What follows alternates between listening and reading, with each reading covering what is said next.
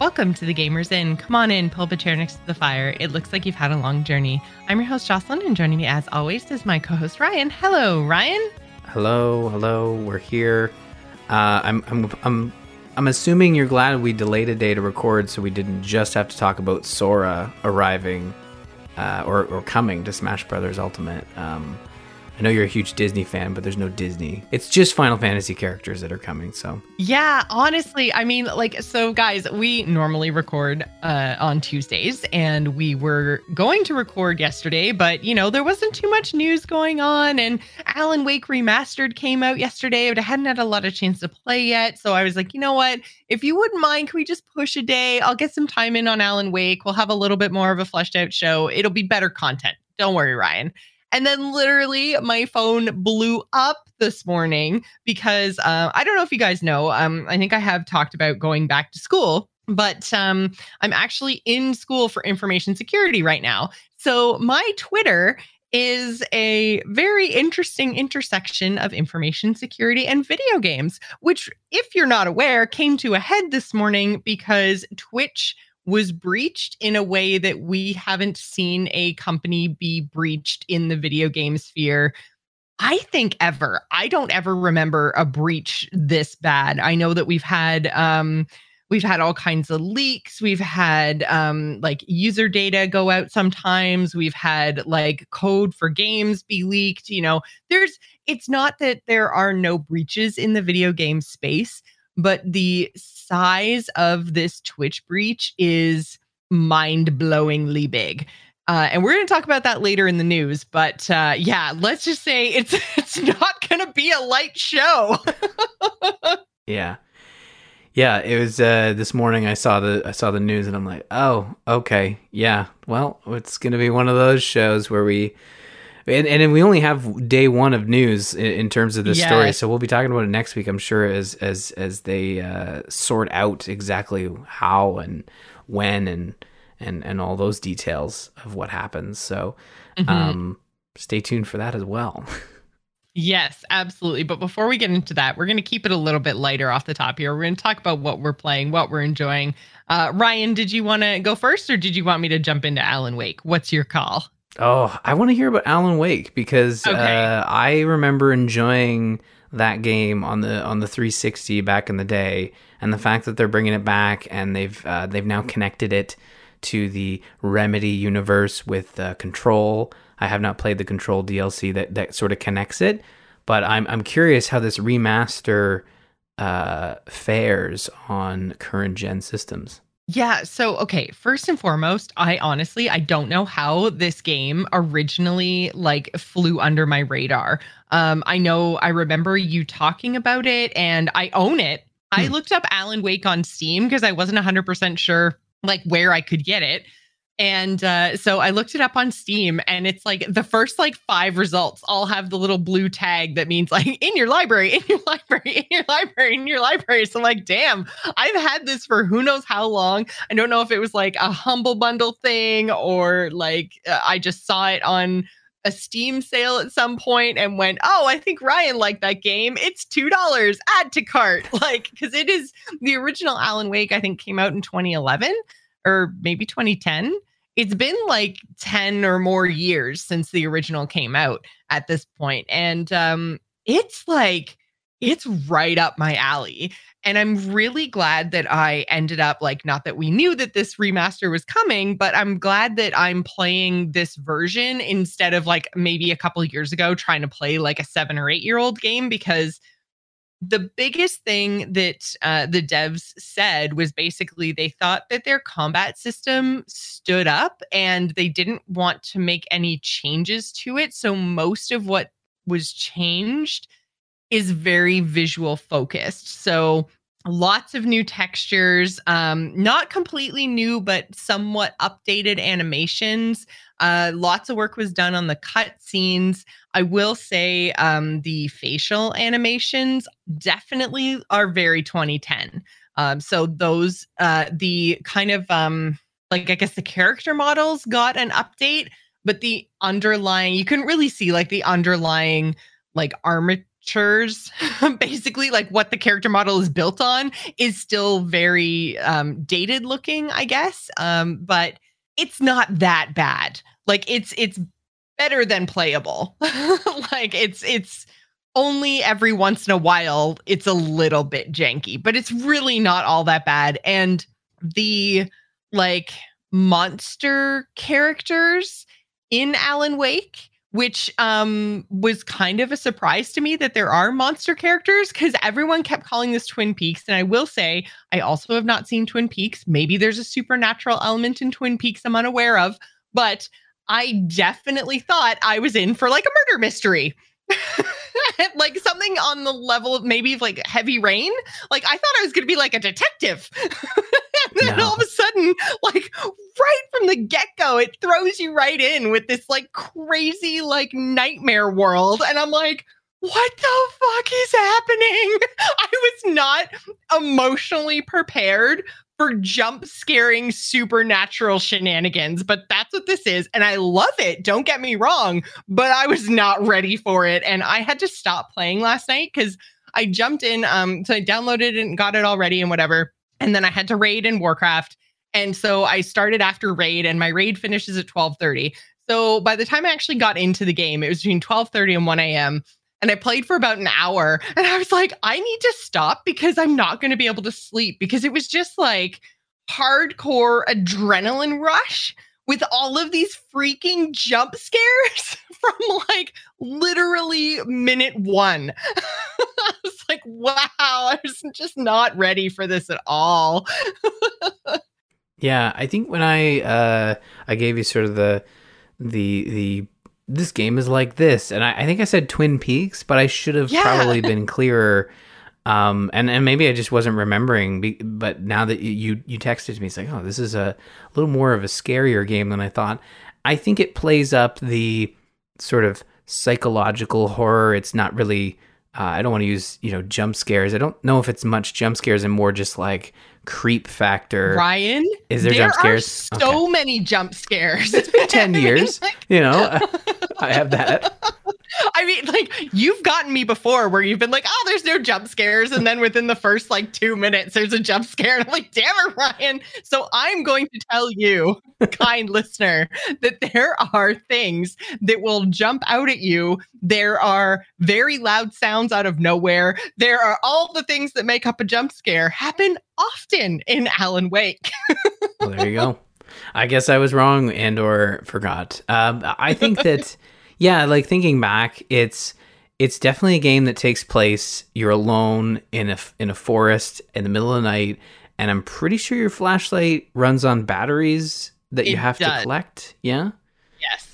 And so I will say, because I wanted to kind of get through as much as I possibly could, as fast as I possibly could, so that I could talk about it today, I am playing on easy mode, which I'm not 100% sure, but it seems like the enemies I have to defeat are only take a couple of shots, not counting any boss type encounters, but just like the general things that are running at me. And you know what? I'm going to say like light spoilers. I'm going to try to keep it as spoiler free as I can.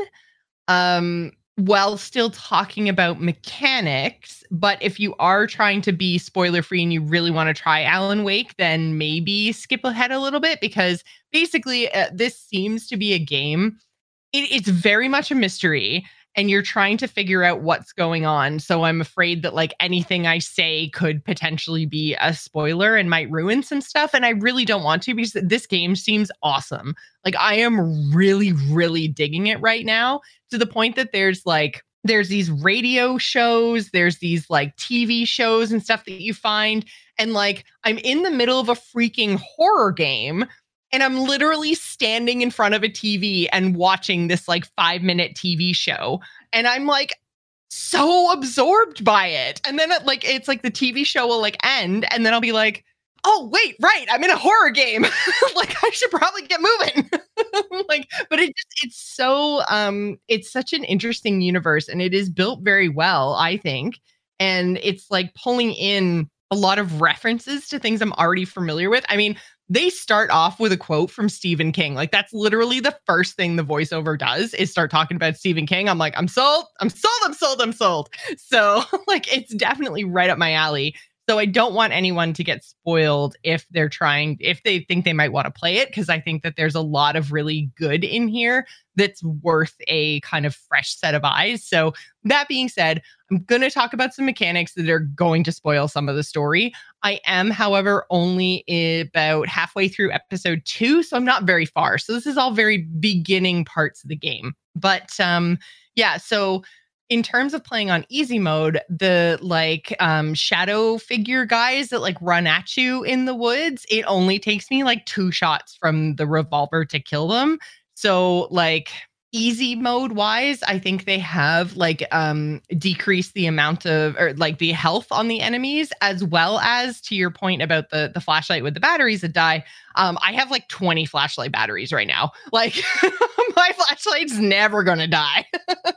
So I think that there's like an increase in resources and a decrease in enemy health. It's interesting. Like, I don't remember a lot about the gameplay mechanics, but I remember the flashlight being critical to, yes, to it what is. you were doing. It definitely is. So basically, there are these kind of like nightmarish creatures that are like people possessed by darkness. So the idea is you shine your flashlight on them and like burn the darkness out of them, which then makes them vulnerable, and then you can shoot them, and you have like very, very limited number of flares, which do both at the same time, burn the darkness out and deal damage. Then you have your flashlight combined with a gun of some kind. So there's a shotgun, there's a revolver, that kind of stuff. So very much like things you would find in, I don't know, Montana in the woods. Like, I don't know, like in hunting cabins and stuff. Like, it didn't seem like a stretch to me that I'd like walk into a shed and there's a shotgun and some shells laying on a shelf. Like, not responsible gun ownership, but it's still realistic, I think. Yeah, no, I remember this game having incredible atmosphere, and the fact that you mentioned like the TV shows and stuff, and kind of a precursor to Quantum Break. And when you really think about, it's kind of the backlash to Quantum Break, and they did it more like it was part game, part TV show, where you had to engage with the TV show in order to understand what was going on with the game. Whereas in Alan Wake and Control as well, you could walk up to these projectors, these TV screens, and watch the full 5-minute video, or you could walk away and it wouldn't impact you and continue whatsoever. on. Yeah, exactly. Yeah, these are all just kind of like collectibles, as far as I can tell, that are fleshing out the universe. So like the radio show is like the overnight DJ guy. The TV show is like the Twilight Zone, but like not branded as that, but you can definitely tell like that's what they're going for, sort of deal. But they're talking about like infinite universe theory and like all kinds of crazy stuff. And it's really, really cool. And so I found the like collectibles, like the universe building, to be really interesting to me. So, I mean, I can't believe I missed it the first time around. I'm really happy that I found it this time around, because I really, really, really think it's a great game. Mechanics wise, it's pretty good, like in terms of the combat, because it kind of like rides this line between you feeling like the enemies are like overpowered versus you being like, it still maintains a little bit of your helplessness, I guess. Because you do have to reload the flashlight the same way as you would like reload a gun with your batteries instead of bullets, sort of deal. But like, they move really fast. Some of them have ranged weapons. Like, you really do feel frantic, but not frantic in a poorly designed way, if that makes sense. Like, the feeling fits the game. Is you should be a little bit off. Like, you're already like questioning your own reality and trying to figure out the hell is going on. And then on top of that, you've got these crazy shadow monsters coming after you. They're literally shadow people, Ryan. Like, the shadow people have come for me, and they're in Alan Wake. Like, maybe that's why you never played the game, because maybe it was too close to home. Yeah, sounds like you were already experiencing these shadow people, and you needed a magic flashlight. Yeah. I think it's a magic flashlight. Yeah, it was. Yeah, I don't know. But yeah, so there's, and it's really, it's interesting because do you remember when you were talking about oh crap, now I can't remember exactly the name of it. We played it earlier on this year. You were switching between two perspectives. It was an old Soviet like retreat thing. There was like a supernatural world and your world. Oh, the Medium. Medium, thank you. Yes. Now the only thing in my mind is like, is it the Medium or Medium? I think it was just Medium. I think it was just Medium. The Medium was a okay TV show. I can't remember. It sounds like a TV show, doesn't it? It does. When you were talking about Medium earlier this year, one of the things that I remember that you said specifically was that there were like safe zones almost. Like there were times when you could really tell that you were meant to explore. And I feel like Alan Wake has done that as well. Again, I'm only in episode 2, but it's like in episode 1, there's very specific parts where like you're walking through the woods at night, but then like you're exploring the town during the day. And then in episode 2, you're up at this like national park and you're looking at cabins and stuff. And again, during the day, and then it's about to get dark again, which is the point in the game where I'm at. You're about to go into the woods because you get sent this message and you have to go to a specific place at midnight. And I'm not going to tell you why, but that's the thing that happens. So it's very clearly about to be dark in the woods again. And so I'm about to get into a combat kind of phase as opposed to like an exploration phase. And the reason why I say there's so many freaking jump scares is because technically I'm safe from the shadow monsters during the day, but I am not safe from crazy freaking jump scares during the day. Like there's just, and the other thing I will say about like animations and mechanics, the only thing that is kind of like bothered me so far is the way that you open doors, there's no button to push to open the door. You just kind of like face plant into it. Okay.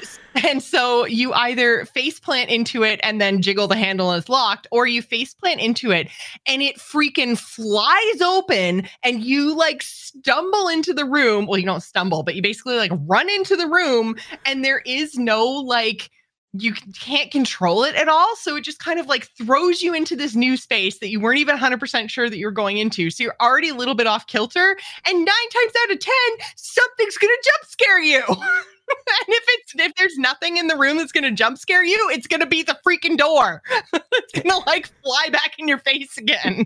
Like it's the weirdest physics ever. It's like they're just like, the devs lived in a house with no doors or something. And they're just like, doors? How do you even doors? I don't know. I think you put your face into it. Okay. Clearly, there's two explanations here.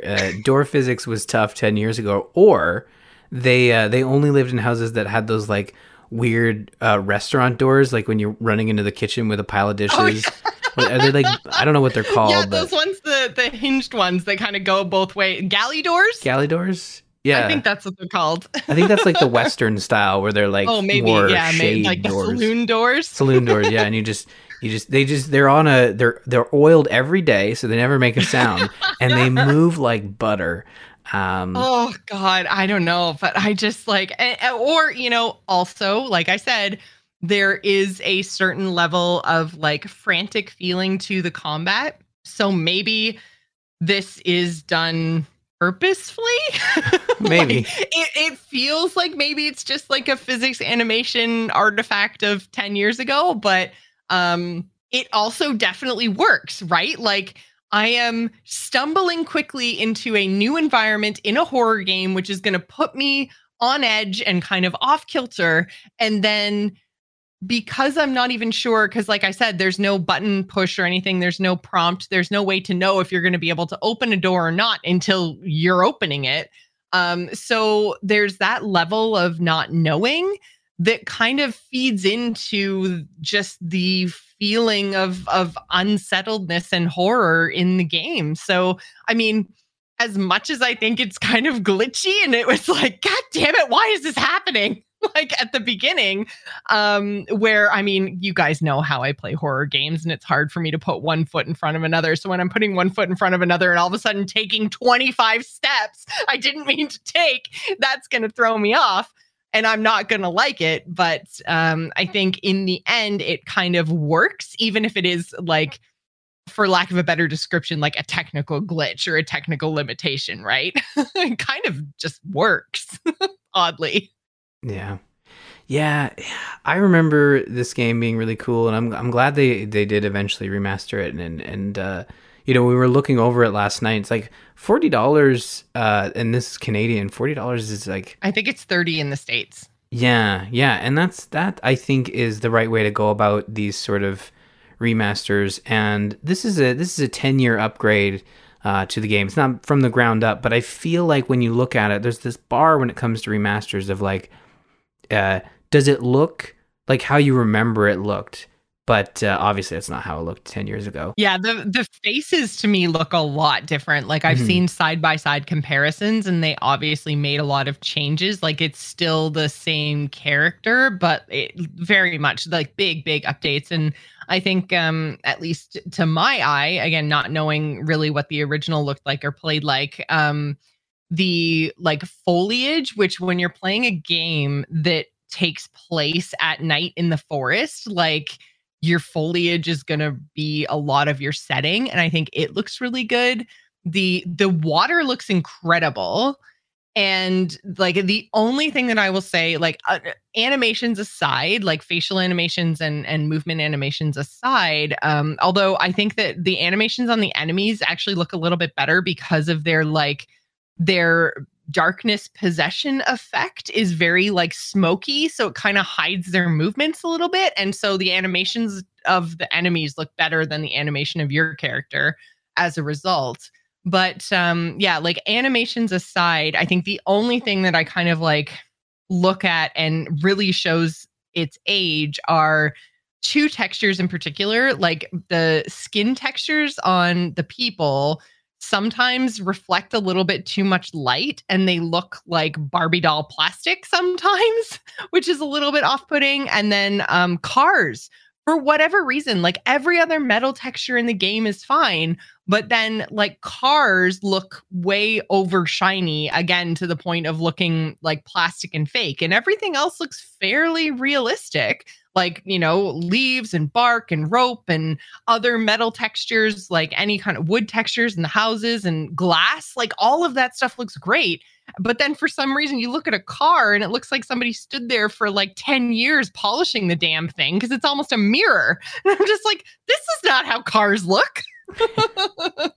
So yeah, those are the only two things that I really kind of went, huh? And there's a lot of like cars and people at the very beginning. So it's super noticeable. But as soon as you start to get like into the cabin and out into the woods and that kind of stuff, then there's much less of those kind of like textures in the game that are really noticeable is kind of odd.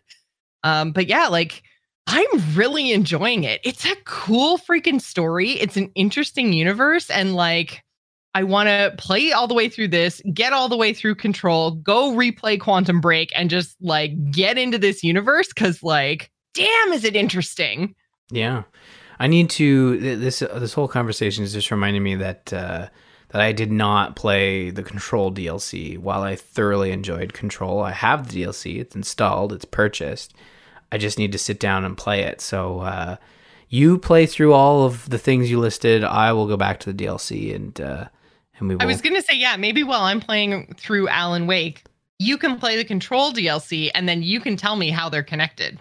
Yeah, there's specifically like an Alan Wake chapter in the DLC, and from what people have said, like it's really well done, and kind of there are hints to Alan Wake in the main game of Control, but it's more like the stuff that happened in Alan Wake is footnotes in Control, because Control deals with the Bureau of weird shit. I can't remember what they actually called it. I can't remember what it's called, but like it's not that. Trust me. They're writers. They came up with a much better name. I think it's Bureau of Paranormal stuff. It I'm would getting be closer. hilarious, though, if it actually was called that, the Bureau of Weird Shit. Yeah. Because then it's just got this feeling of like, you know what? Like just this like old grizzled guy with like a whiskey in his hand. Like, we don't even know anymore. There's just so much going on we can't explain. We're just the Bureau of Weird Shit. Yeah. That's it. We're not even gonna try to come up with a name because the universe is gonna explode or be ghosts or something. We don't know. Like, there's a lot of weird stuff in that. Like I this is not a joke. I think there's one where there's like a fridge, and if someone has to be looking at it at all times, and they have like a shift sign up, and one of the quests is like find out where this dude went because he wasn't looking at the fridge during his shift and he disappeared into the fridge. So like this is weird, you know. It's weird stuff going on in Control, and I think like there are footnotes in certain areas where it's like, this is the typewriter that transported blah blah blah, and careful with the spoilers. Yeah, that's why I said. Well, anyways, it's not really a spoiler. There's some weird shit going on in Alan Wake as well. There's no Alan Wake 2. And that is a good point too, because this remaster has the two DLCs, the story DLCs that were released for Alan Wake. I don't believe it does not include, there was like a secondary sort of spin-off game that came out. I think it was Alan Wake American Nightmare or something. Because so there is, the two DLCs are included. Mm-hmm. But I think you're right. The American Nightmare thing I think isn't. I remember that. I never played it. I remember it being more like, hey, the gameplay, the combat structure of Alan Wake was really well done. Let's transport that into more of like an arcade style experience. I think it was kind of closer to a horde mode that you had, because Gears was making waves with their horde mode, and everyone was getting horde mode, and you had Halo getting it, and I think Alan Wake kind of did a little bit with that too. And it was more of like an arena sort of. I could be completely wrong, but I remember it being more arcade and less story, you know? Yeah, so it does say, so remaster does include the first two DLC pieces that were I was just saying included on the 360, but they weren't included. Obviously, they were DLC. It's called, the first one's called The Signal, and the second one's called The Writer. And both of those DLCs are included, but that's it. Yeah, this one, yeah. No, I remember that DLC being very strong. And again, like if you haven't played any of Remedy's games, I'm pretty sure Control is on Game Pass, but it's not it's not the Ultimate Edition, because the way they did it with the Ultimate Edition was it was a separate release from the main game. So you don't get the next gen version from Game Pass. You're going to be playing the Xbox One version. But Control Ultimate Edition did come out for PlayStation Plus earlier this year. So if you did pick it up there and you haven't played it, that's a great place to play it. But honestly, it goes on sale everywhere. And if you are looking for a way to jump in to a more recent game, I think Control is really good. But you can't go wrong with Alan Wake as well, because it sounds like, as part of this Epic deal, and this is important to note, if you're wanting to buy it on PC, it's Epic exclusive. It's cheaper on the Epic Game Store if that helps. And they've got a publishing deal with Remedy where there has been rumors, and this remake falls in line, or remaster falls in line with those rumors, that they're working on an Alan Wake 2 that will have a similar publishing deal. And Alan Wake 2 would be part of the next game in the Remedy sort of universe. So it's a good time to play this. But so yeah, you can, like you said, it's on PC, it's an Epic exclusive, but you can play it on Xbox, which is where I'm playing it. And also, apparently for the first time, it is also available on PlayStation. So that's also kind of a pretty big deal that's come out of this. So the exclusivity on the PC side comes in that you have to buy it through the Epic Store, but on console, it is available on both, which is pretty cool. So where it was console exclusive and available on Steam, now it's kind of like flipped. Yeah, it was published by Microsoft back in the day, when Microsoft was sort of snapping up, doing some stuff similar to what what people despise PlayStation and Epic for doing, in that, like, you know, snapping up these console exclusives. And Remedy actually bought back the rights to Alan Wake from Microsoft, similar to what actually I can't think, I can only think of the opposite, where Microsoft bought the rights to like Halo and Gears anyways. But yeah, Remedy now owns Alan Wake in completion, so they have now been able to release this, and it's step one in, I think, a bigger journey for Alan, or Mr. Wake, if you'd rather call him Alan that. and Remedy and the whole nine. So yeah, I'm going to give you probably more spoilery thoughts next week, because I'm like, honestly, this game has like got its claws into me. I can see myself finishing it by next week. So stay tuned for more on Alan Wake. But I think if you're thinking about this, it's definitely a game worth picking up. I think they did a really good job. So, and especially if you've never played it before, like me, like it's a really cool universe, and it seems really, really interesting so far. So go and check it out. Ryan, tell me about Life is Strange True Colors. You got some DLC this week? Yeah, so we're back to Life is Strange True Colors. I think I did hint, you know, earlier in our discussions, not last week, but the week before, that there was going to be some DLC dropping at the end of the month.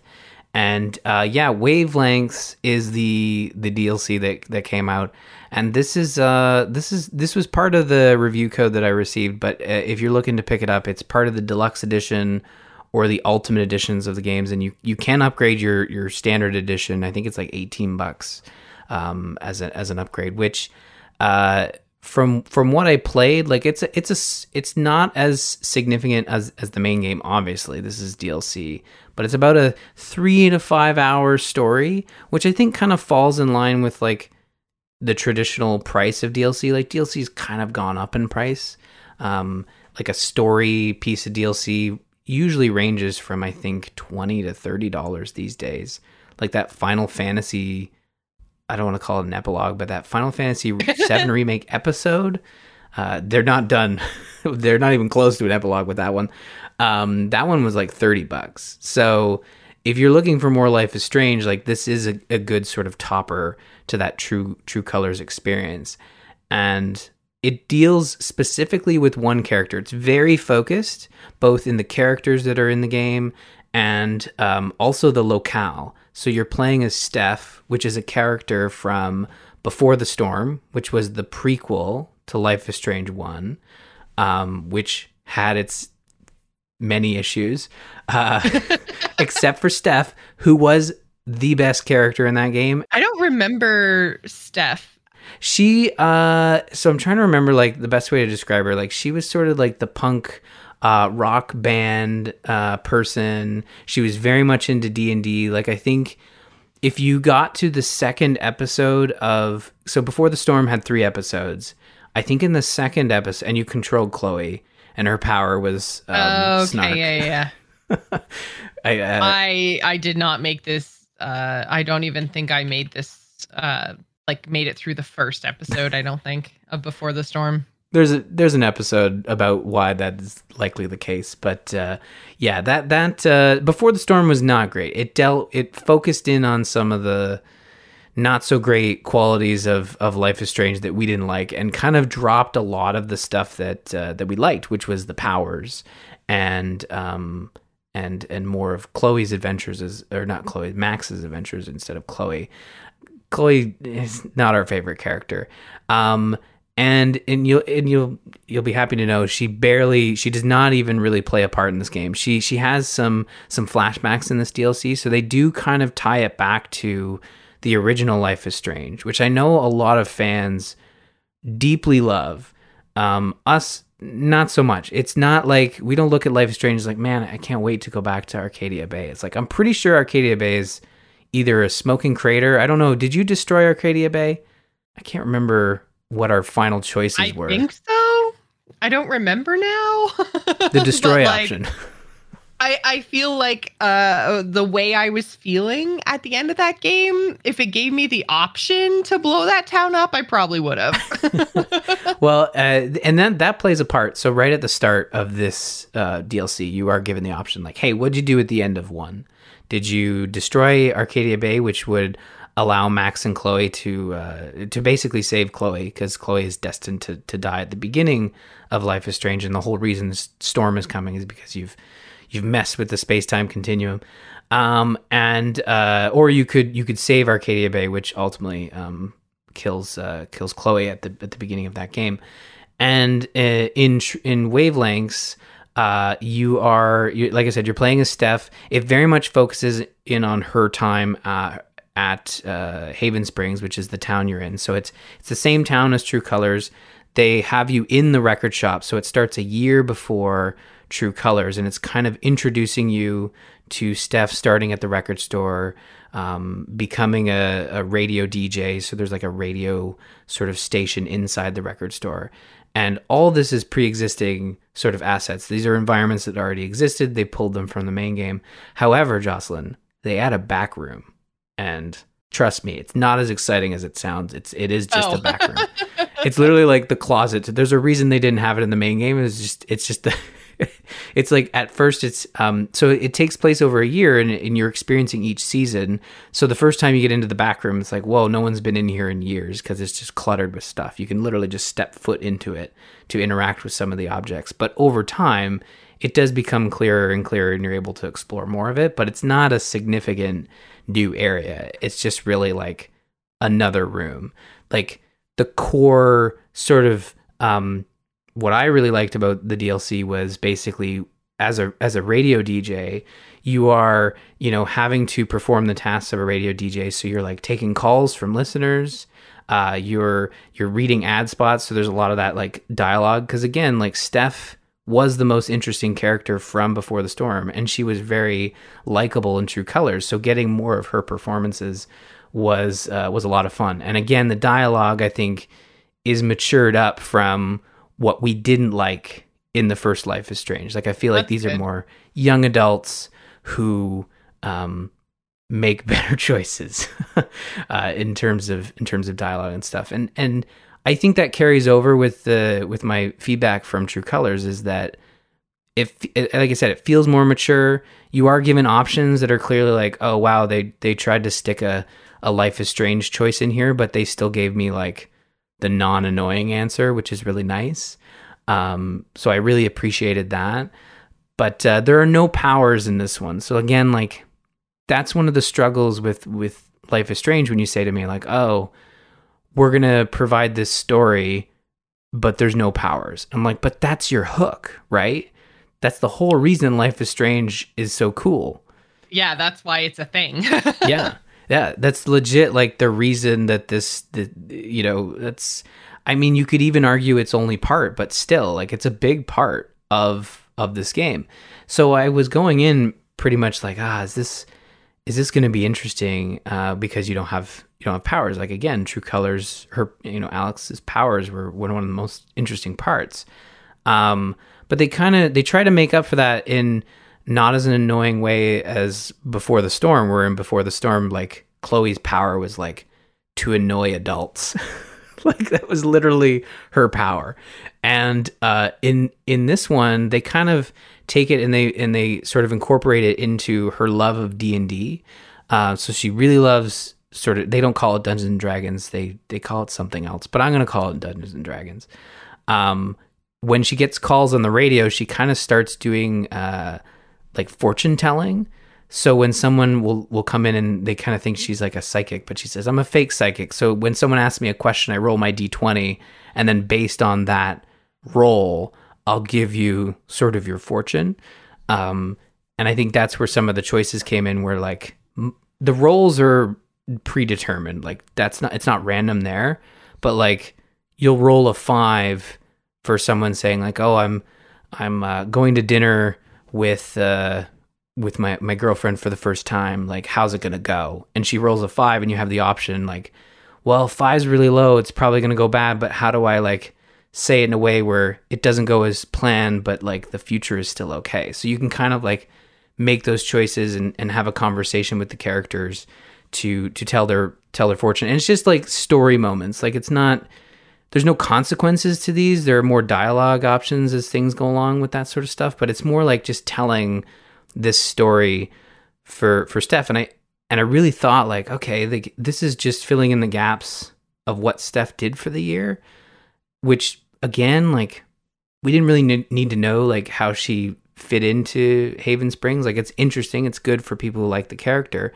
But what I really liked is they kind of brought it back to the original Life is Strange, and then the choice of what happened to Arcadia Bay comes into play, because you have a friend who survived or left Arcadia Bay before the storm, just like you did, and I destroyed it, and there's a whole chapter where you're playing D&D over a computer with your friend who lives, I don't remember where he lives, but he's not in Haven Springs and he's not in Arcadia Bay, but you have this like, you know, you're having a rough go, and you find out you're having a rough go is because it's the anniversary of the big storm that took out Arcadia Bay, and it kind of deals with, you know, Steph mourning her mother who died in the storm, and your friend Mikey's, you know, mourning the anniversary of his death of his brother from the storm. So like they kind of address sort of what happened from Life is Strange, because again, in true colors, like there's this character who had loved ones at Arcadia Bay that were part of Life is Strange, and it just kind of goes unaddressed. And then they kind of address it here in the DLC. So like if you really enjoyed Life is Strange, you want to learn more about this character and why she doesn't even bring up Arcadia Bay at all in the main game, like this kind of fills in those gaps, which was honestly really well done. I think they did a really good job of, you know, taking that one choice from the first game and using it to kind of explore what maybe happened to Steph and her loved ones within the context of that choice. And it was really well done. I think they did a good job. Did you try to like say that you chose the other thing? I didn't, but I did look it up. Oh, okay. Because I was gonna say I'm kind of curious because, like, I mean, as somebody that I'm pretty sure just like destroyed the town, and because I do remember, like, I'm pretty sure like Chloe and Max like drove off into the sunset at the end. So I think I made the destroy the town choice. But I'm interested to know like what they canonically believe to have happened if you didn't destroy the town, and like why would she have left? Or if you didn't destroy the town, did like everybody who died in the storm die of natural causes anyways? And did this conversation, was it still basically the same? Like what kind of consequences are we talking here to that choice? Yeah, well, I'm not feeling guilty. You're feeling guilty. No, I looked it up because, you know, it is a smaller part of the overall DLC. It can be considered a spoiler, but I think it's really interesting in the way they deal with it. So, if you chose to destroy Arcadia Bay, like I said, you're mourning, you know, Steph is mourning her mother. Mikey, who's also, you know, having these same feelings around the same time, because again, it's all seasonal. So while she's setting up for Halloween, she's having these sort of flashbacks to this call she had with her mom just before the storm, and Mikey is feeling the same feelings because he lost his brother. And Chloe does get a mention, and this is kind of where maybe it's a little want, you know, like they don't want to focus on Chloe, and I'm glad they didn't, but they do address Chloe and Max because they do survive when you choose the Arcadia Bay destroyed option. They say like, oh, have you heard from Chloe? Because they're close friends. Like in Before the Storm, they very much established that Chloe is part of this group of friends that includes Steph before Steph leaves. I can't remember why she leaves. I think she moves to Seattle for school. I didn't refresh my memory on that. But if you choose to basically save Arcadia Bay, what happens is you're both sort of mourning the death of Chloe, right? Because Chloe was your friend. The story still progresses in the same sort of way in that they're both in mourning. It's just, are they mourning Chloe or are they mourning somebody else? Yeah, exactly. So like the dialogue probably shifts. Which again, like, I don't know. This was also one of my kind of problems, is that like they very much sold this game on your choices matter. And it's like, but like, do they? Like if your main story arc is still your two main characters in this scene are in mourning and all you do is change the reason, then does it really matter what your choice was? Like, I think, yeah, you're right to a degree. I think you're certainly right because the characters are still moving through the same motions. They're just they're dealing with different characters who have passed away. And from what I remember before the storm, like, yeah, they were very close with Chloe, but yeah, like it's tough to say. I think like when it comes to player choice in video games, it hardly ever matters. I mean, I remember with the True Colors, it appeared as though if you made enough different choices, it kind of worked out in the end where you might not get the best ending. At the end of it all, like, you still get the ending, but you might not get like as satisfying an ending, like in terms of which characters sided with you, not in terms of death. I ultimately feel that when it comes to player choice, Until Dawn kind of nailed it, and everything like Until Dawn nailed it, I think, like where you had these characters that could die and would be dead and it would change the ending. And I don't even think that developer, can't remember their name, but I know they do the Dark Pictures anthology. I don't think they've even like captured that feeling again with like Man of Medan and stuff like that. There's a little bit of it there, but it's not as like grand in scope as Until Dawn was, you know? And yeah, like, do choices even matter? Like, I think if you're playing these games for, you know, the choice, I think it's not in their marketing anymore, right? It's in the Telltale stuff. Yeah. Like back in the day, like that was always like, and your choices matter. It's not necessarily like a box quote these days because I think people have caught on. Remember this. Yeah. But will they? Do they? Really? It's in there somewhere. It's in the back of their mind. They'll think about it later when it's convenient. I never got this, like in this specific example, it was just setting up a way of like, how can we address, you know, the history of this character who very much was in Arcadia Bay? Because again, like, this DLC wouldn't need to exist if Steph didn't have some backstory connected to a previous game. And I think they do a good job of sort of addressing her history as well as Mikey's history from Arcadia Bay and pull in sort of the stuff that happened both in Life is Strange and Before the Storm. But I think that you have to appreciate and have played Before the Storm and Life is Strange 1 to sort of understand that chunk of the story. But other than that like 30-minute to an hour segment, and sort of the other stuff sprinkled, you know, in between, you can kind of just enjoy it as a True Colors adjacent experience. There really is like a small amount that deals with specifically Arcadia Bay, and it is the fall season, the fall chapter. But as someone who did play those games, I did appreciate them trying to connect it, and I felt they connected it quite well. But you're right, like, it, depending on what you choose, like, the gameplay doesn't change. The dialogue slightly differs in terms of them mourning different characters. So that's definitely something to keep in mind. But I did not go back and change the choice. I just kind of looked it up, and I was like, it would be interesting to see how they handle it. But like, they kind of wave away the whole other big thing is that, like, yeah, Chloe and Max survived, but essentially what they say they do is like, yeah, they just got out of there and they've been living a quiet life now. And I'm like, well, that's a bit of a cop out, you know, they never reach out to your good friends after they destroyed a whole town. So you're right. That is the one thing of this whole experience that's kind of like, it's nice that you addressed it, but you kind of left me hanging a little bit in terms of Chloe and Max at the end of that Life is Strange. And they've just never gone back to it. They've always addressed it. I think Life is Strange 2 also took that choice into effect, but it was just like whether or not, as you were driving by on the highway and you see an Arcadia Bay sign, and as the camera pulls out, it's either a crater or a town, you know?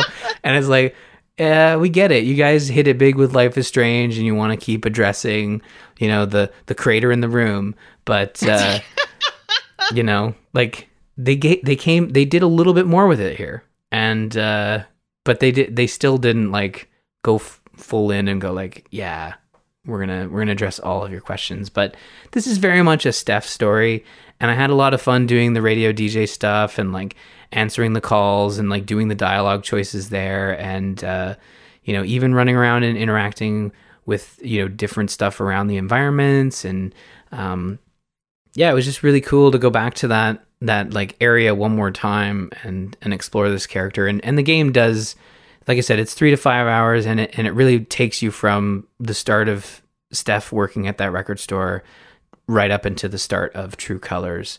So it is very much like a prequel chapter, essentially.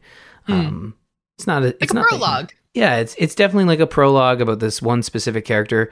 There are no other characters that appear in the same environment as you. It's really just you in the record store. Like, I'm surprised they are able to stay open, because there was not one customer that walks in.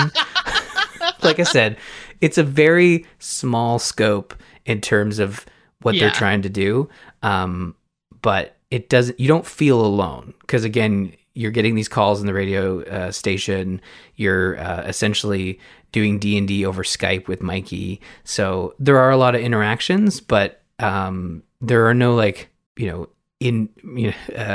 face-to-face interactions, so to speak, that are happening. Right. Yeah. So, but I did enjoy it. I really did like it. And again, like if you like Steph as a character, and she is probably the best character in all of Life is Strange, like it made sense to do this DLC and also to tie it into the other earlier Life is Strange games. And I think they succeed on that. Like they're able to do that nod without getting into the weeds. But I do wish they had done a little bit more there, but I can appreciate what they did do.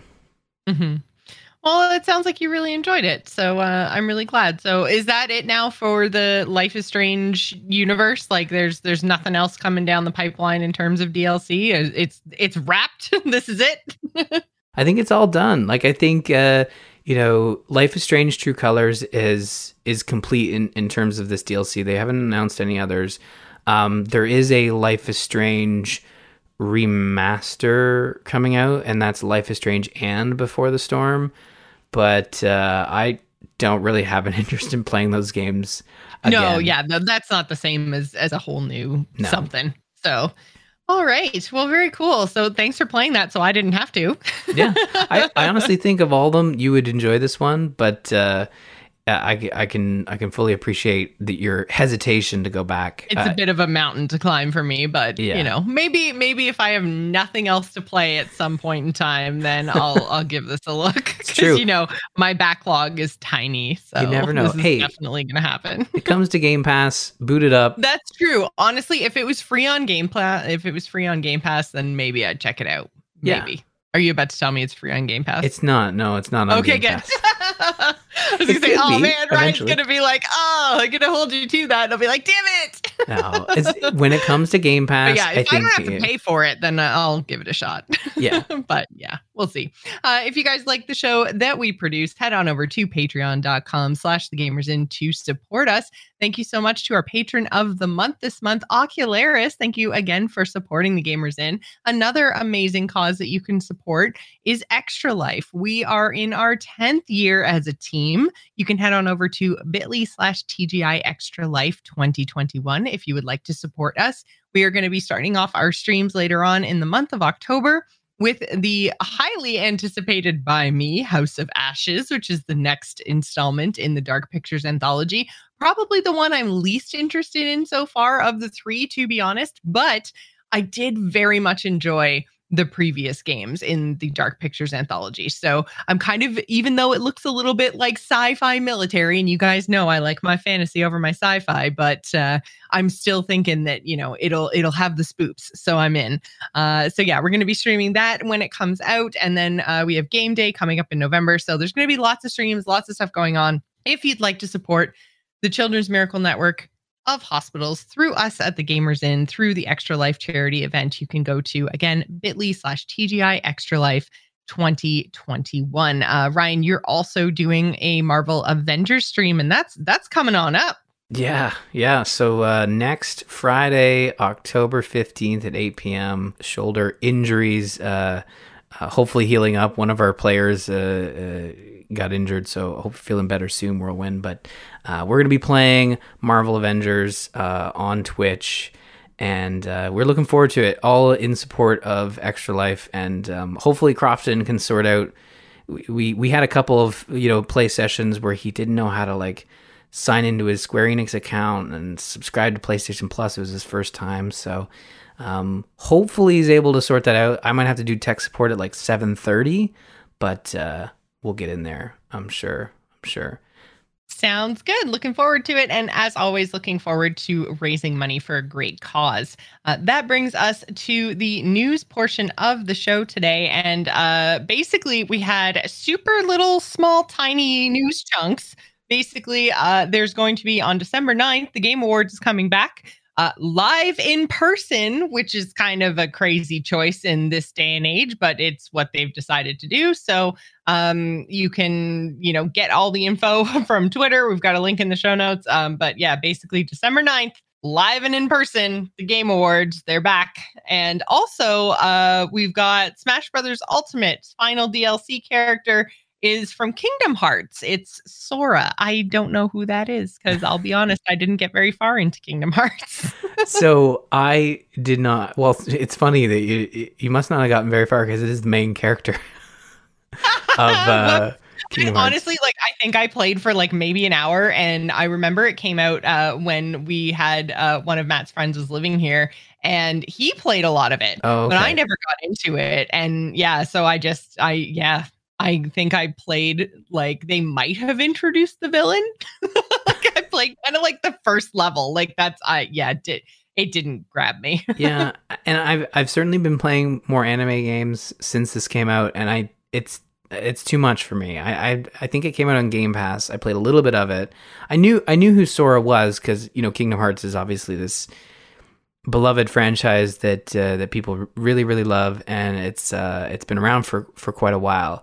And Sora is the main character, voiced by I think the guy from I See Dead People guy. I think it is. I can't remember now. It's a little kid from that movie. I could be completely wrong. It's not the point. The point is that they've added Sora to Smash Brothers, and this is the final DLC. The final DLC for this game. It's had 2 season passes, and this is the last one. They made a huge deal out of that. And I think when you look at this character and you look at the fandom behind him, this fits as a really good final DLC. Even if it's not for me, I can appreciate that people really wanted this character, and I can appreciate that, have this little kid swinging around like a Keyblade. That sounds really cool.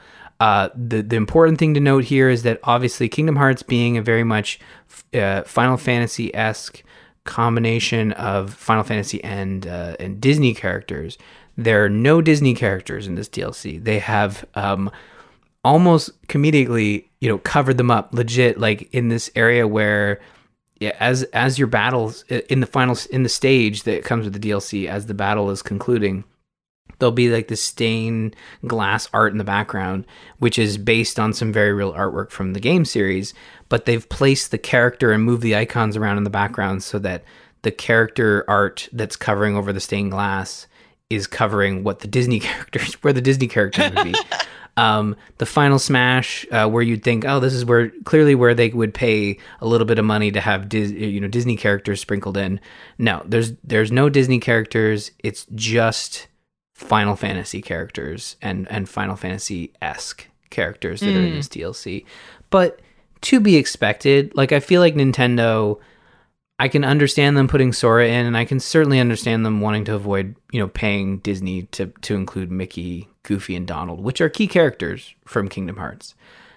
Feels weird to say that out loud, but it's true. Donald Duck plays a critical role in this game. So yeah, it's out October 18th, and that, like I said, if you have the second fighter pack, you have this character coming to you in just a couple of weeks. So look forward to that. All right. So we've been alluding to it all episode, but if you guys didn't hear, I did put an announcement about this in our Discord channel when it broke this morning, because it's just such a massive security breach. Twitch has been breached in I can't really emphasize enough to you guys, like what a kind of historic level of breach this is. In our space, anyways, in our space, there's obviously been all kinds of crazy information security events that have been happening and only ramping up over time. But yeah, in our kind of like sphere of gaming, like this is just absolutely huge. So first and foremost, right off the top, before we get into all the nitty gritty and all of that kind of stuff about what happened and everything else, PSA for everybody: if you are an affiliate or partner, make sure that you go and change your PayPal info as well. I think that's something that a lot of people are potentially missing here. Is that if you have linked your PayPal account and you are a viewer and you like sub to people or buy bits or whatever, then that seems to, knock on wood, at this point in time be okay. But if you are ever paid by Twitch through their partner or affiliate program, like for your share of subs, and if you have given them your PayPal information with which to pay you, you're going to want to go and make sure that your PayPal hasn't been breached, and you're going to want to change your passwords over there. But in terms of Twitch things, everyone should be changing your passwords, changing your stream key, and enabling two-factor authentication. In terms of two-factor authentication, Twitch does support both like the Google Authenticator app as well as two-factor through SMS. Always choose the non-SMS option if you are able to make use of it. SMS is not very secure, so using other solutions is always better. So go in, change your password, change your stream key, enable two-factor authentication. And then if you're a partner or affiliate, go and make sure that you do those things over on the PayPal side as well. Now, why all of this caution? Why are we worried, Jocelyn? Things are breached all the time. My emails get leaked. My password is leaked. What's the problem?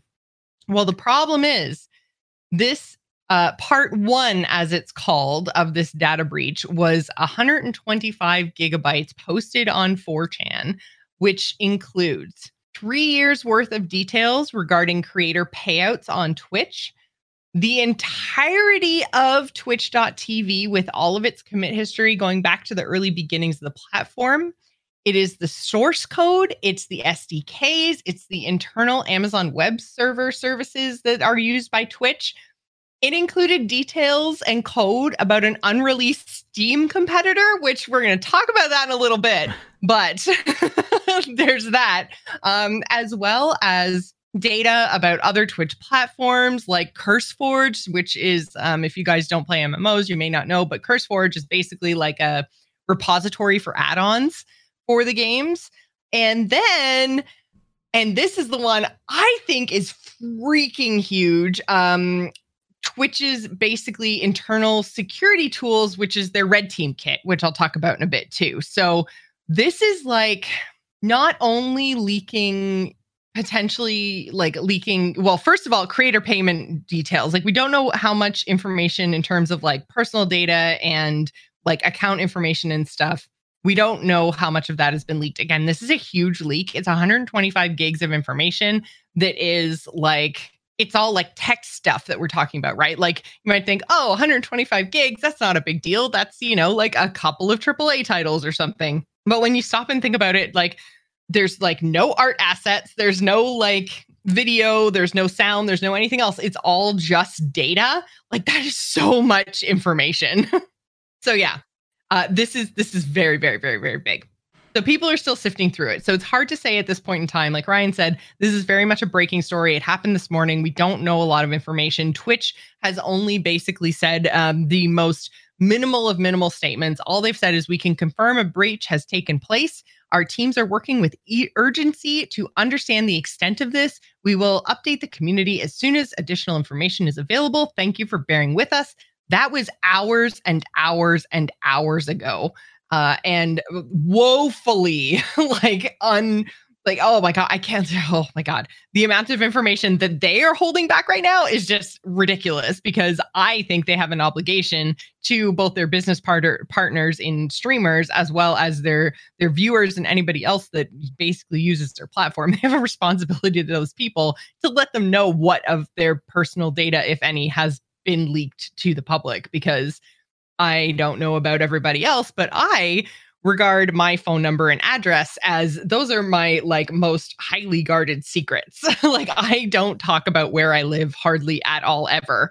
And I do that very specifically because I'm a woman on the internet, and having too much of my actual location out there scares me a lot. So, yeah, like I do think that Twitch has an obligation to let us know what has actually been leaked. And, you know, the fact that it's taken them so long to actually tell us is disgusting, but that's a whole other issue.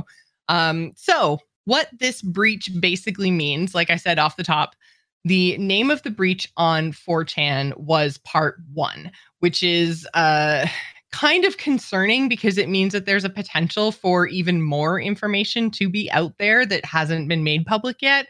And there's no, like, this isn't a ransomware situation. Like, they literally just put it all on the internet.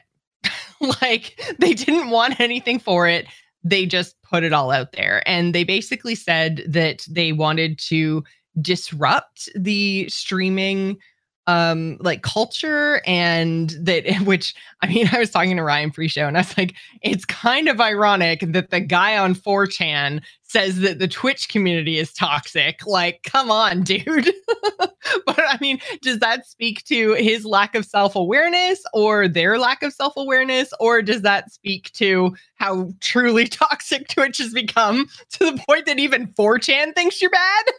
Like, yeah, which scenario are we looking at right now? It could really realistically be either one. Yeah, it's a whole lot to process on a what day is it? Wednesday morning.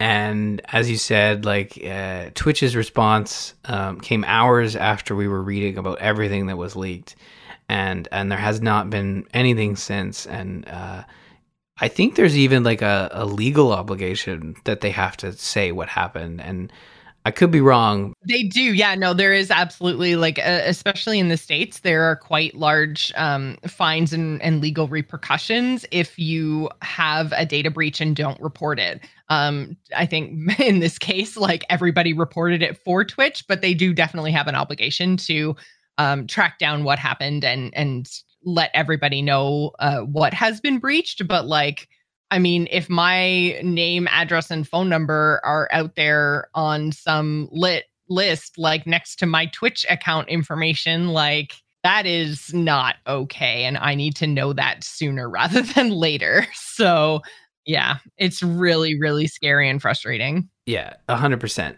And I think that there may even be, like, you see, again, we don't know for certain if that information is there, although we do know that Twitch was storing that information because it's the information they need. But like, stuff like that, financial information, like, that's almost like at a level where they might have to provide credit monitoring, because you see that a lot when banks are hacked or banks have leaks of information. They will have to provide free credit monitoring to anybody who makes who makes a claim, essentially. And, like, a lot of the focus on the leak from the streamer side has been, like, sort of this, these payout lists that have been going around.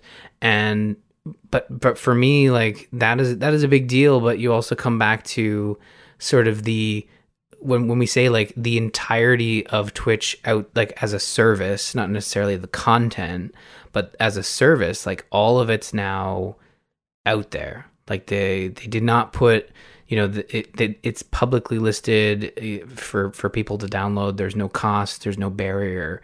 Mm-hmm. And that has got to be very scary for a lot of people in terms of, like, even just, like, what do you, like, this is, I immediately think back to what happened with CD Projekt Red and Cyberpunk, and how their whole game's source code and a lot of the source code that they had for a lot of their projects was leaked. And, that's just like, that is a video game, like a single player game. And they were thinking about doing multiplayer, and where that comes in is like, having multiplayer code allows them to maybe reverse engineer it and come up with hacks. But like, you look at this, it's like, this is a big deal. And then like, this is a service that makes millions of, I don't even know if they've gotten to billions, but definitely millions of dollars that is now all out there. And obviously there will be more and more details as things go on, as we learn more. But this is going to be some tough days ahead. And I know there's a lot of articles out there, and some of them have even highlighted some of the streamers who have had their information leaked, kind of like taking it in stride and doing their best to kind of just to live with this. I think some of them had like in their Twitch titles like number 39, number 39 earner or whatever. Yeah. And that's the thing. So like, I think a lot of people were shocked at some of the numbers that they saw on some of those spreadsheets, because that was the thing. They basically put out payout information all the way back to, I believe it was August 2019 or maybe 2018. I can't remember. But anyways, they put out a few years worth of payment information or payout information that then was aggregated into this list of the top 100 streamers and how much they earned in that time frame. And they're like, a lot of people seem to be shocked by that.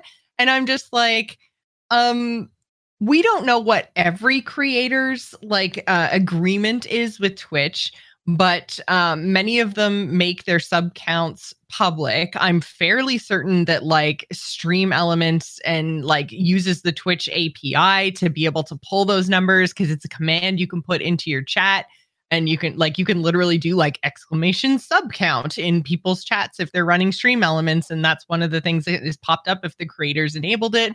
So it's like it's available in the API. And it's also, like I say, a lot of streamers will, have goals or have whatever's or counts of how many subs that they have on a stream.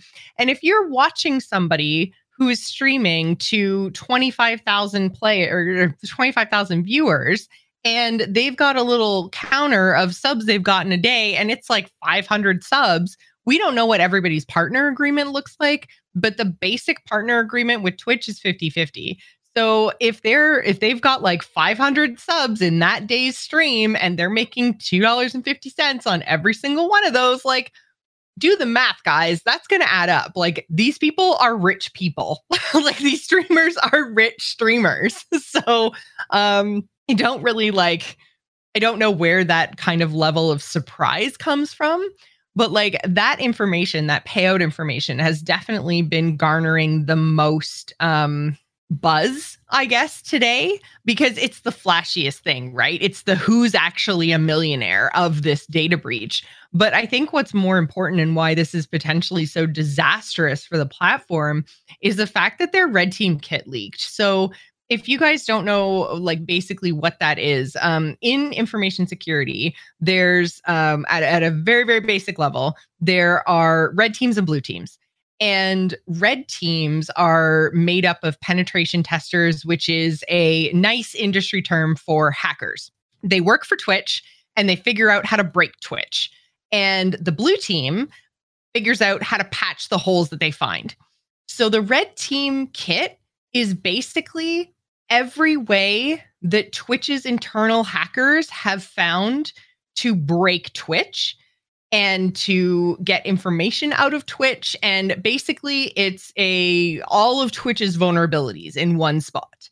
And so that's been made public for anyone who wants it for any potential reason. So even if this data breach doesn't have your information in it, anyone who has that red team kit could potentially use it to breach Twitch in the future. This is huge. It's basically an instruction manual on how to hack Twitch. And like, it just blows my mind. Like, how does this happen? It's absolutely incredible to me.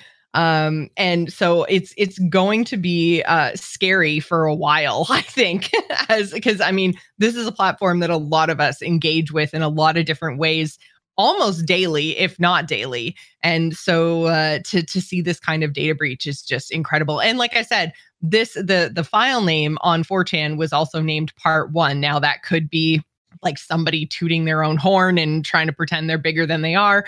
Or it could mean there are many parts to this. We don't even know if it's a 1 and 2. It could be a 1 to 10, a 1 to 100. We have no idea how big this breach is, again, because Twitch hasn't come out and told us. So again, on a very, very basic level, that's kind of what that means. So yeah, it's a really big deal. But Ryan, the other thing I kind of wanted to talk about was the source code that was found for the Steam competitor. Because I think anyone who's been paying attention has probably realized that Amazon's kind of dipping their toe into this realm.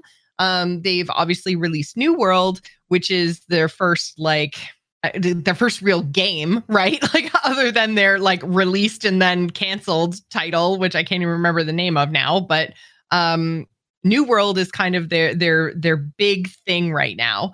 And so they've also, through Twitch, been kind of playing around. There's like the Prime Gaming stuff where you get like all kinds of different things for all kinds of different games. You can buy games like through Twitch. You can, like there's a whole bunch of things where like you can buy the game that your creator is playing and you do that. It's basically like an Amazon affiliate link, like that kind of stuff.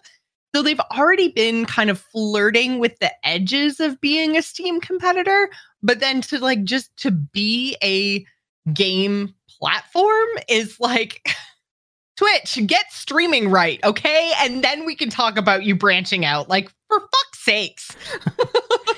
Yeah, I know they've dabbled with crafting apps and stuff, and I think they still have the Twitch app that like you said links into the Twitch Gaming Prime or whatever.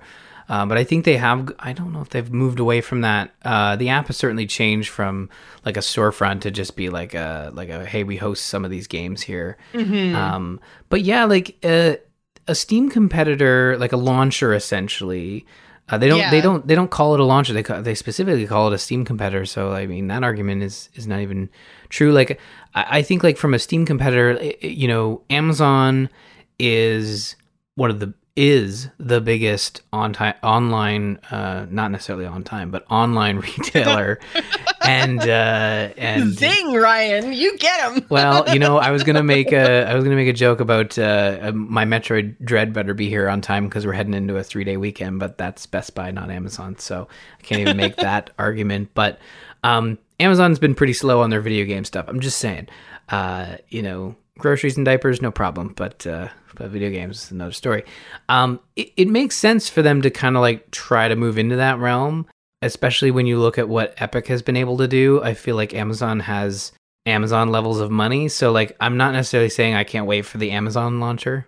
Well, money and supplier relationships and all that kind of stuff. Like you would think that of all people, it might be easiest for them to move into the space for sure. I get frustrated as a streamer and as a woman in the space with their lack of everything. Like and how they just don't seem to really care about their streamers on their platform. So, I mean, like, there's definitely a lot of dev time that needs to be put into Twitch as a service. And it seems like all the things that people keep asking for just get like brushed off with, oh, don't worry, we commit to be better, but then they don't actually ever do shit. So, you know, like to see them like that they've got source code for competing with Steam, it's just like, oh, like, of course you do. And I get that you need to make money, but also like I've now seen how much money your top 100 streamers make and you get half of that. Fuck you. Yeah. Like I have no sympathy. No, I certainly understand where you're coming from, and I think that you know, there was even a lot of the stories you're going to read about this are going to include the fact that it took, you know, Twitch 2 months to go from saying we're going to do something about these hate raids that are going on to enabling, I think it was, you know, further control for who can chat in your chat, and it was essentially it was like requiring people to have verified emails and verified phone numbers, which, is a step, but like 2 months, really? Well, and so like what some people have been saying is that they want an ability to like block certain usernames, because that's one of the big things that's going on with these hate raids right now, is that they're all the same, like variations of the same username, because the person who's responsible for it wants attention. Yeah. So every single one of the accounts being used for these hate raids has Hoss in it, HOSS. Every single one of them. They are variations of that. So if I could just block those 4 letters and say, I don't want them to follow me, raid me, watch me, none of it. Just like block them. They no longer exist to me. Like that shuts him down. All he wants is attention. So give me that functionality. And Twitch is just like, la, la, la, la, la, la, la. What? Like, so yeah, like it's so frustrating. So yeah, I mean, to see, I'm not surprised what they're using their dev time for, but it's like reinforcing the fact that they don't care at all about like any of the things that they've said that they've cared about in the past few years. Black Lives Matter, representation on their platform, issues with harassment in gaming, like none of that. Anything that they've ever done, any cause that they've ever championed, like they don't care. And I mean, this shouldn't be a gigantic shock. I mean, no corporation ever really cares about anything but your wallet, but like they try to pretend, and now we 100% know they don't care. So yeah, like, I don't know. So anyways, it's very much like a developing story. We will keep you guys up to date. We'll let you know what's going on. We'll let you know if there are any other, like any more information officially from Twitch to confirm what was taken and how, because that's also another big question here, is how did this actually happen? There were a lot of kind of questions around maybe it was an internal leak, but it seems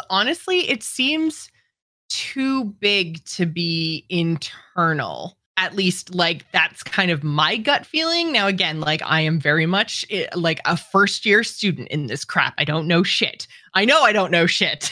But like when I look at this and I think like information security 101 is like least privilege, right? Like the only stuff that you get access to is stuff that you need to do your job, which makes me think that if you've got like stuff from like the commit history, you've got SDKs, you've got payout information, you've got AWS service stuff, you've got source code for unreleased like applications and things, you've got security tools, like you're going even across products, right? Because remember all that stuff about CurseForge and everything else, like that's too many things unless like Jeff Bezos leaked this, like because they should in theory exist in like silos, right? And no one should really internally have access to all this stuff unless they're at the very top of the top. And I can't really ever see somebody at the very top of the top releasing this information, leaking this information. So again, like it was my first impression because it was just so much and it was all right. Because that was the first thing that we saw this morning, was not Twitch verifying it, but some of the creators on the earnings list coming out and saying, yeah, you know what? I went back, I calculated how much Twitch has paid me, and this breach is valid. And so, like it's, yeah, I don't know. I have a question. As someone who is studying InfoSec right now, like probably not a good idea to confirm the details are correct. Like like that just seems like maybe not a good idea, right? To do that. Well, I mean, like probably different schools of thought. I don't know the 100% answer to that question because there's almost like a morality that comes into it, right? Like, right. Because like Twitch wasn't saying anything. This information is out there.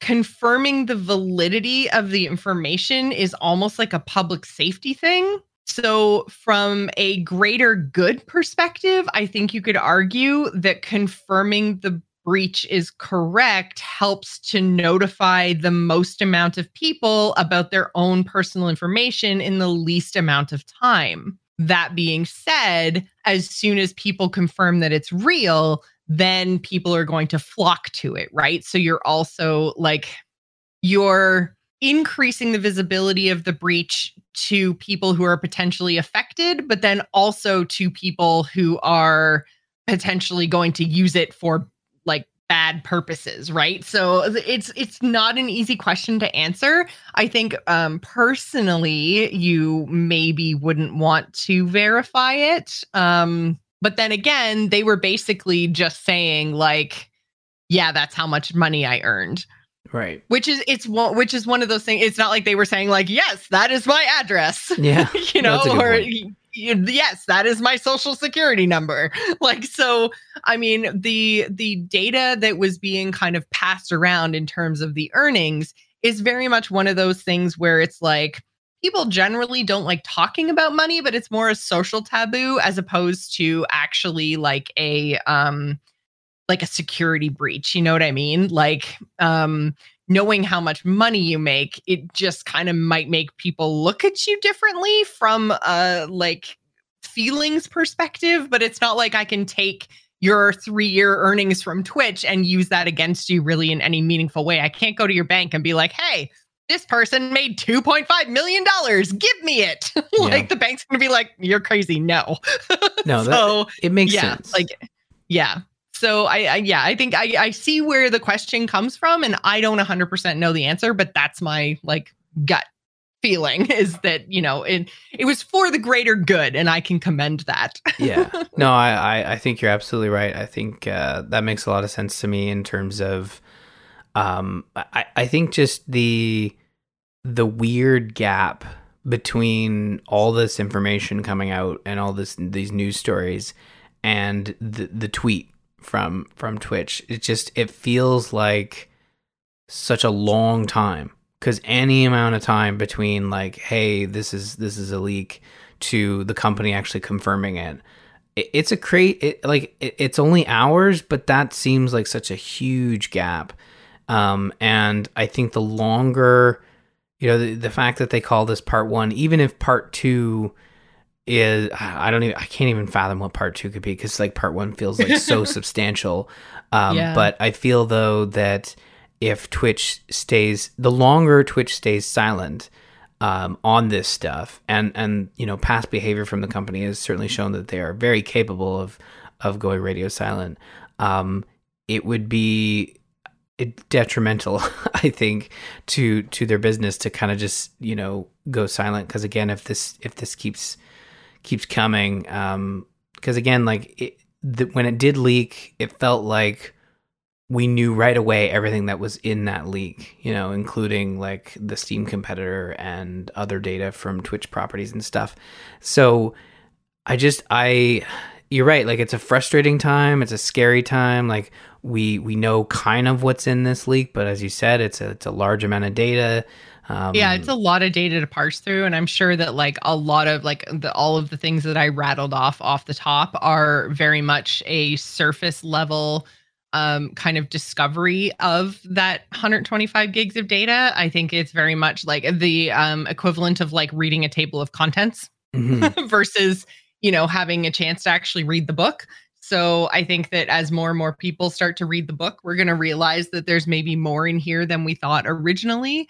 And like I said, the fact that the internal security tools, the Red Team kit was leaked is probably the biggest deal. And the thing to watch is how quickly Twitch verifies that and basically like plugs any existing holes and that would make them liable and, you know, vulnerable to any kind of breaches in the next few days, because you have to think that anybody who has their hands on that, who has malicious intent, is currently trying to breach Twitch. Like that's where my head immediately goes, is like, if I don't like Twitch and I have an axe to grind and I have some computer knowledge, then I'm probably grabbing this and running with it. So that almost worries me more because this original breach does seem very targeted at Twitch itself, but there's nothing to say that this toolkit in the wrong hands won't target users.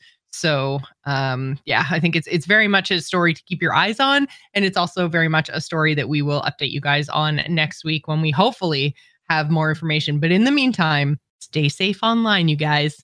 Be careful, keep your eyes open, and pay attention to this story as it develops, please, because I know a lot of you out there are Twitch users, and I would hate for something bad to happen. So if you would like to keep up with the story and to talk to your fellow TGI-ites, head on over to our Discord at bit.ly/TGI Discord. You can also follow us on Twitter. You can find me, Jocelyn, at Joss Plays, Ryan is Narmurphy, and don't forget to follow the show at The Gamers Inn.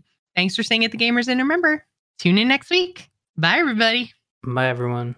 That sounded like such a sad bye, everyone. Oh, okay, clear the lines. Bye, everyone. No, that's too high. Bye, everyone. Gotta be happy middle.